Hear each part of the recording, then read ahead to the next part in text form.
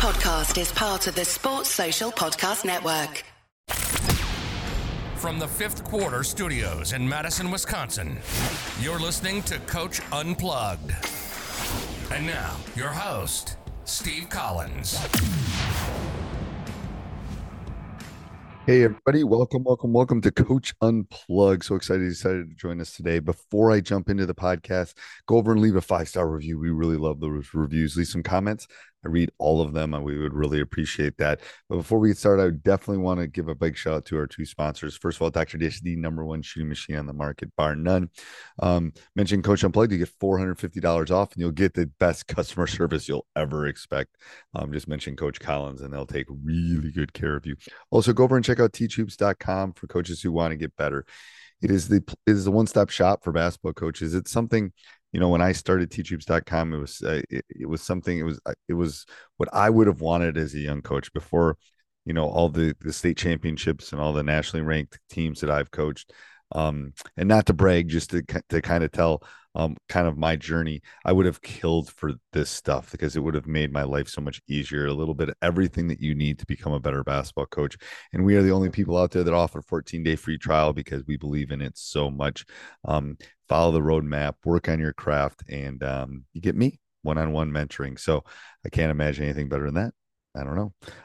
Anyway, go over and check it out. And let's head off to the podcast. But I'm also excited to talk to Gene today about basketball. So what I'm going to do is I'm going to have him introduce himself, and then we'll talk about his basketball journey, and then we'll talk hoops. So welcome, Coach, to Coach Unplugged. Tell us a little bit about yourself and your basketball journey. Listen, it's a pleasure to be on, Steve. I really appreciate this opportunity.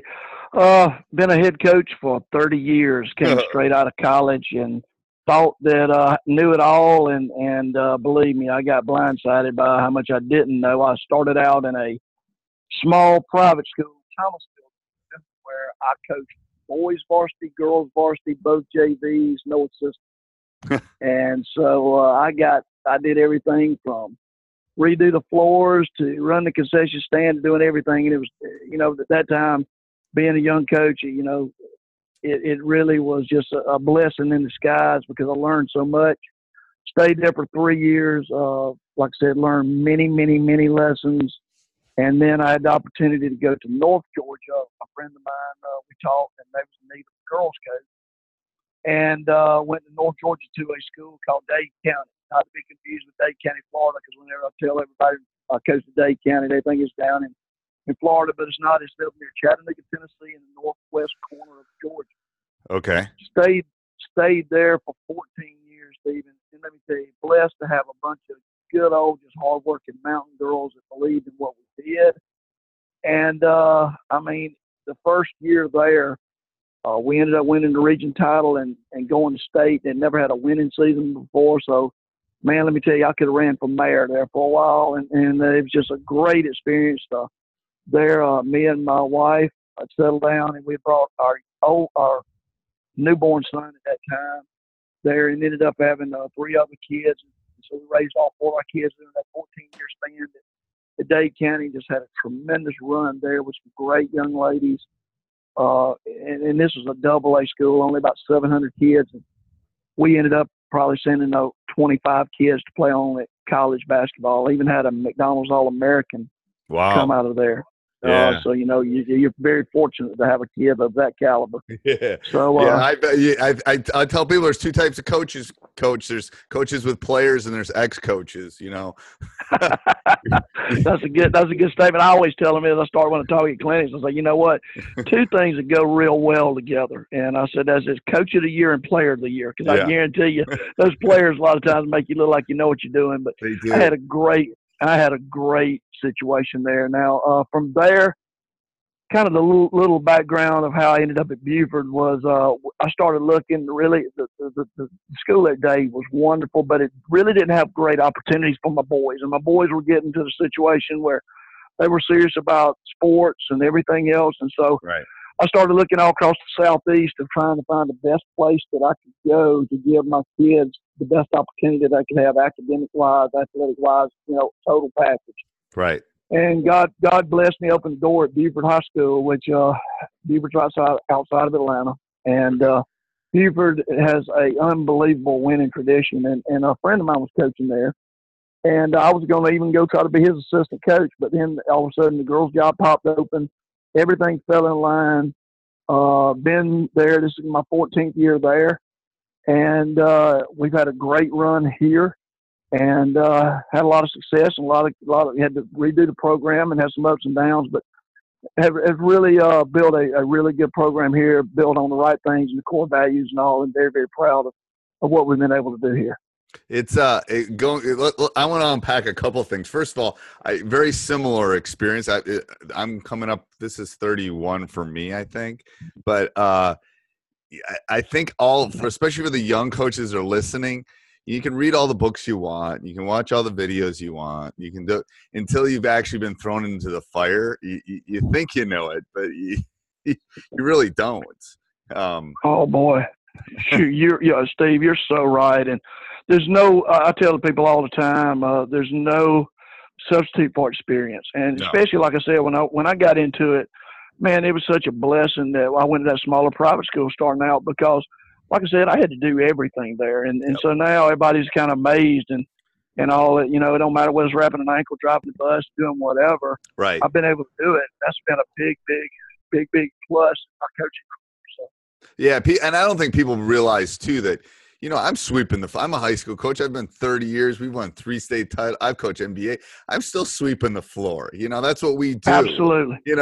That's what high school coaches do. We're there every day, Trust me, everybody in that school knows my name. All the janitors know my name. I was in there this morning with my son. So it's like, that's our lives. That's where we live, basically, That's one of the things, everybody talks about, the kids nowadays and the changes and all that.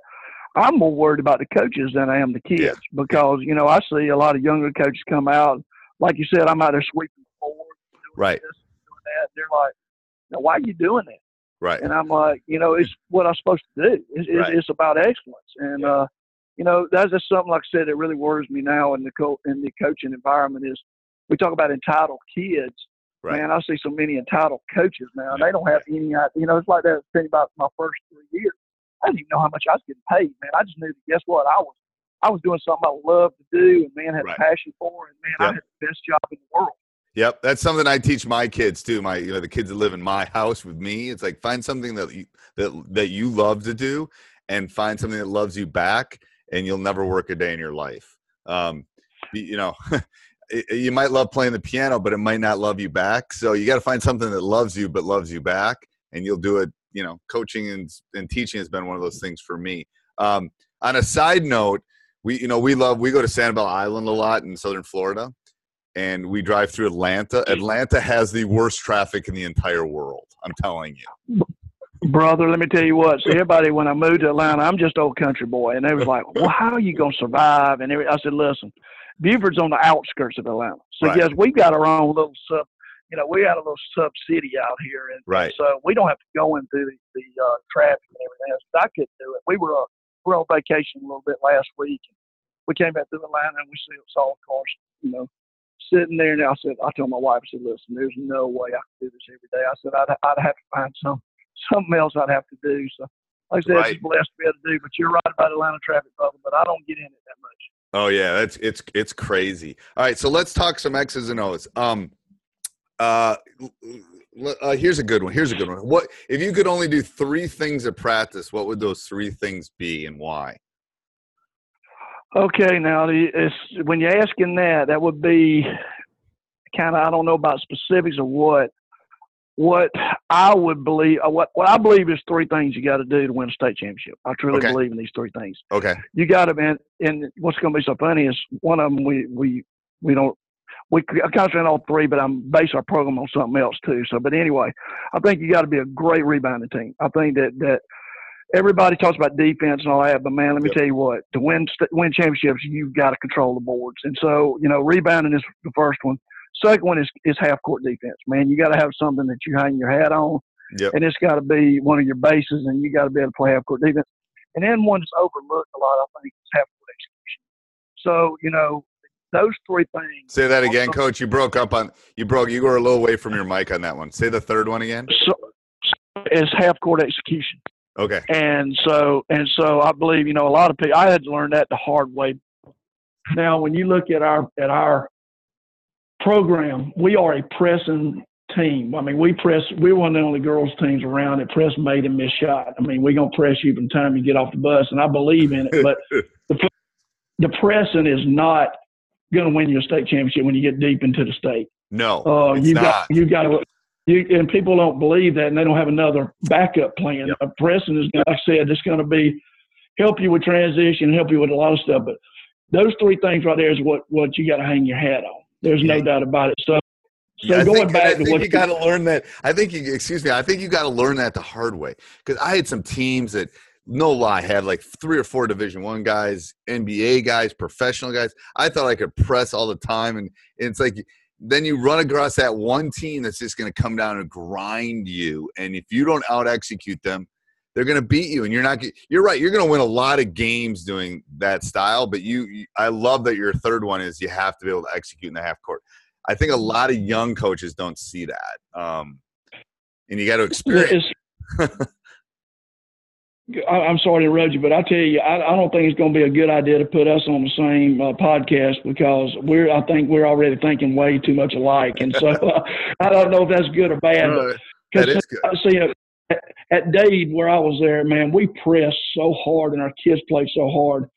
But what we didn't learn to do was we didn't learn to execute in the half court because we wanted to steal it or we wanted to get something easy in transition. So later on when you got in the state where people could handle you a lot better, then you didn't know how to execute and get the shots you needed to by grinding.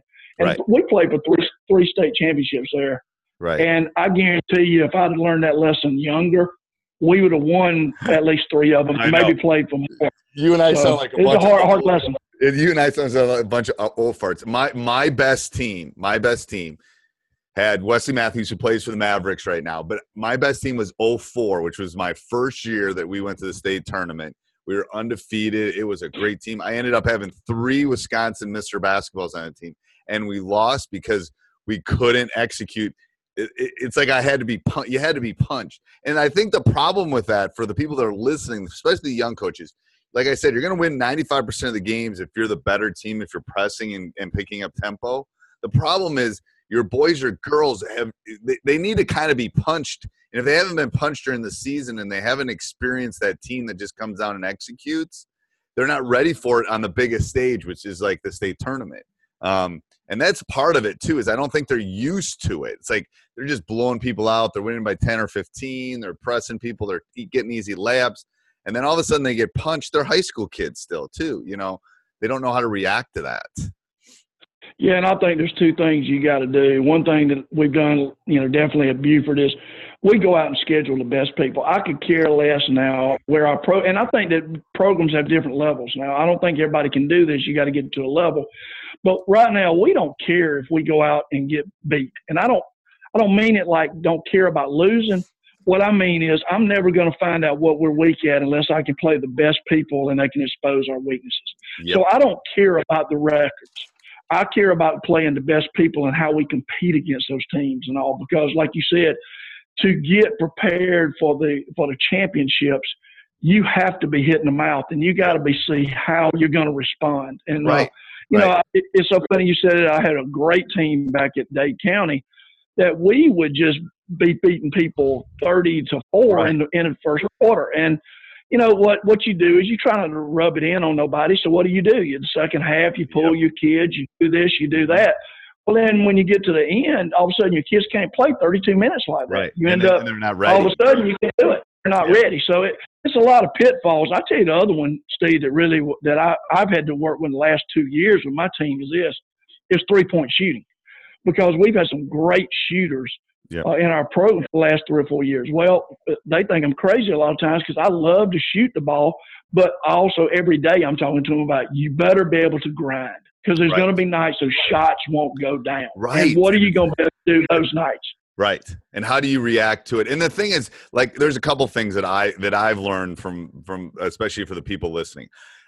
And it's going to sound crazy. We schedule a national schedule too. We're not going to Florida this year, but we've spent the last 6 years in Florida, played in the Kingdom of the Suns, we've gone to Myrtle Beach and beach ball. We played in some of the top tournaments in the country. But we do that again. Similar. I don't care. I don't really care whatever happens in those, because I'm going to learn. What I've learned is with age too is I don't really, it doesn't bother me when I get the bad official during the season. Now, don't get me wrong. I'll let them know that they're horrible, but it teaches us that adversity of, all of a sudden you're on the bench because you're in foul trouble. I'm all of a sudden having to play more kids. We're kind of struggling. Well, then, because it's a teachable moment at that point to the kids, I think. It's like, you're sitting here because you've got 3 fouls and we're 2 minutes into the second half. That's why you're sitting. And then the next kid gets their opportunity, and you can find some hidden gems that way too, I think.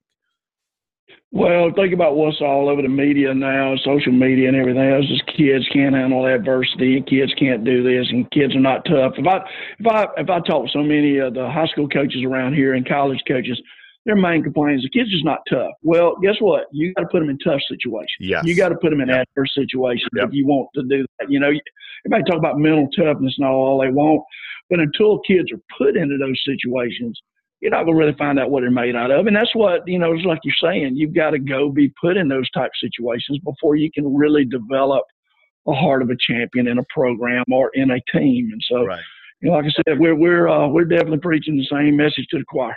Yeah, and this is a big one. I don't know if it's as big for you, but you have to teach the kids what you mean by what you mean by being tough, and you also have to teach them about. This is my big one. The last 3 or 4 years has been teaching them how to properly communicate on the court, because I tell them to talk, but they don't necessarily know what to say and how to say it. So we actually have lessons like, here's how you need to communicate. You need to give a direction what you want. You have to give the kid's name. All of those things are so important now, moving forward. And I don't know if as coaches we do that. All these guys are saying they're not tough. Well, okay, how do we make them tough? Because kids haven't changed. Parents maybe have changed a little bit, but kids haven't really changed in 30 years. They're kids. They're going to take the easy way out. Well, listen, like I said, this is kind of crazy because we're kind of on the same page, but we have worked so hard in communication. It's unbelievable the last 3 or 4 years, because I get so mad all the time because, let me tell you what, I tell them all the time, if you can text your help side defense over there and tell them what to do, we'll all be in good shape. Right. Because by gosh, they can't put a cell phone down, but can't open their mouth. But right. I tell you what we did too is, there's a great coach. You need to get him on your pod show sometime up in Georgia at Emmanuel College called TJ Rosine. I know TJ. He's a PGC guy. Of course I know. Yeah. Let me tell you what, he's a good friend, and we spend a lot of time. But let me tell you, we'd even go up there and spend time with him because he has some really great communication drills and different things he does. He even makes his kids, when they're on the road, if they go into a restaurant, if they go into McDonald's, they got to step up and they got to look at the person, call out the person's name, tell them directly, specifically what they want, thank them and everything else. Just does an unbelievable job with stuff like that. And we even we take every Wednesday, 10 weeks out from our season. Every Wednesday we would break down 30 minutes of leadership. One of my assistant coaches would do that. And then 30 minutes of communication skills. And then we take 30 minutes of breaking down film, because now film's so accessible to kids with crossover and huddle and all that. Right.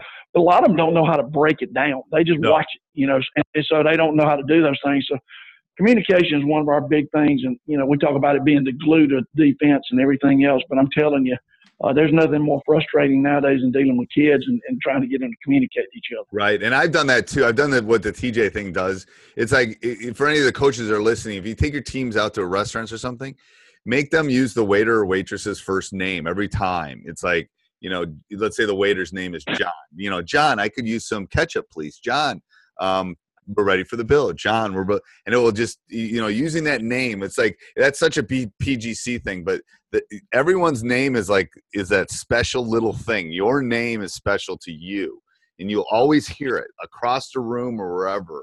But yeah, TJ's awesome. I was going to have him on last spring. Some things fell through, but I'm a big PGC guy. I think they do things really the right way. And there's not many, to me, in my opinion, which sometimes my opinion is kind of real opinionated, but there's not many guys like that left that do it the right way. And Sam Allen and TJ and all them BGC guys, they do a great job. We got a great relationship with all of them up here in Atlanta, and have nothing but respect for what they do and how they teach the game of basketball, because there's a lot of coaches out there now, but there's just not a lot of teachers anymore that really want to get down and break it down and make kids do the right things and do it the right way. So, like I said, I hate to say, I'm an old dinosaur, man. Like I tell everybody all the time, I guess dinosaurs go extinct. So it'll be at some point, be the best but I'm a math teacher too. It's like the way they've been teaching math for 2,000 years has worked. As long as you're willing to put the time in, it can work. Tell me a little bit about your coaching philosophy. Like, if you had to summarize your coaching philosophy. Well, I think that what we're going to try to do is put 3 types of pressure on you. And because I feel like that pressure will eventually wear you down mentally or physically. Right. So the first type of pressure that we're going to try to put on you is definitely we're going to press you. And we're going to – now what's kind of crazy about our philosophy here is we will get out there and see, we don't – when I was up at Dade, I didn't have a lot of athletes. So I really had to work with skilled basketball players and make players and all. So like with our pressing system, we run a lot more containment press than what we do with pressurized press, because I think people get used to that type pressure. So number one, like I said, our base that we run is a 1-2-2 containment. That we contain is really a disguised half-court trap. Right. So we put pressure on you in the full court. But then what's kind of crazy is when we get to the half court, we run a sagging man-to-man defense. And everybody calls it pack line now and all that stuff. You know, I was running this 25 years ago. Boys coach taught it to me and love it. Yep. But so we're going to protect the paint with everything that we do. So that's the first type of pressure is we're going to get you and we're going to try to wear you down in the full court and everything else. Now, the second type of pressure is we're going to try to really put pressure on you in offensive transition. So this is the other way. We're going to try to score on you really, really quick and make you get back and do those things. But then the other thing is if we don't get an opportunity, now we're going to try to put you in half court and grind you. We're gonna work until we get what we want in half court. You know, and we don't have shot clock still in high school. So, you know, like I said, we're gonna try to execute you. And like I said, that goes back to half court execution we talked about. And then the other third type of pressure we're gonna try to do is we're gonna try to really get on the offensive boards. So, you know, you just see nobody, like I said, and it ties into what we talked about winning a state championship, because we talked about number 1, rebounding, number 2, half court defense, number 3, coming back and being able to execute on the half-court offense.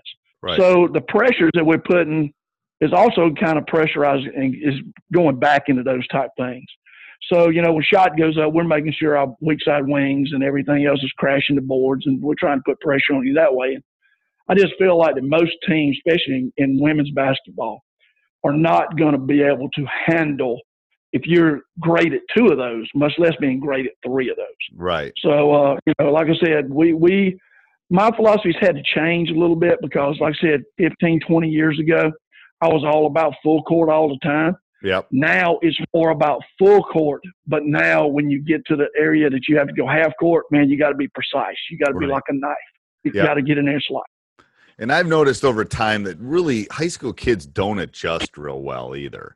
You know, as you change things, they don't just adjust to, you know, all of a sudden if you did something a little bit different, you know, that would cause some problems, I think.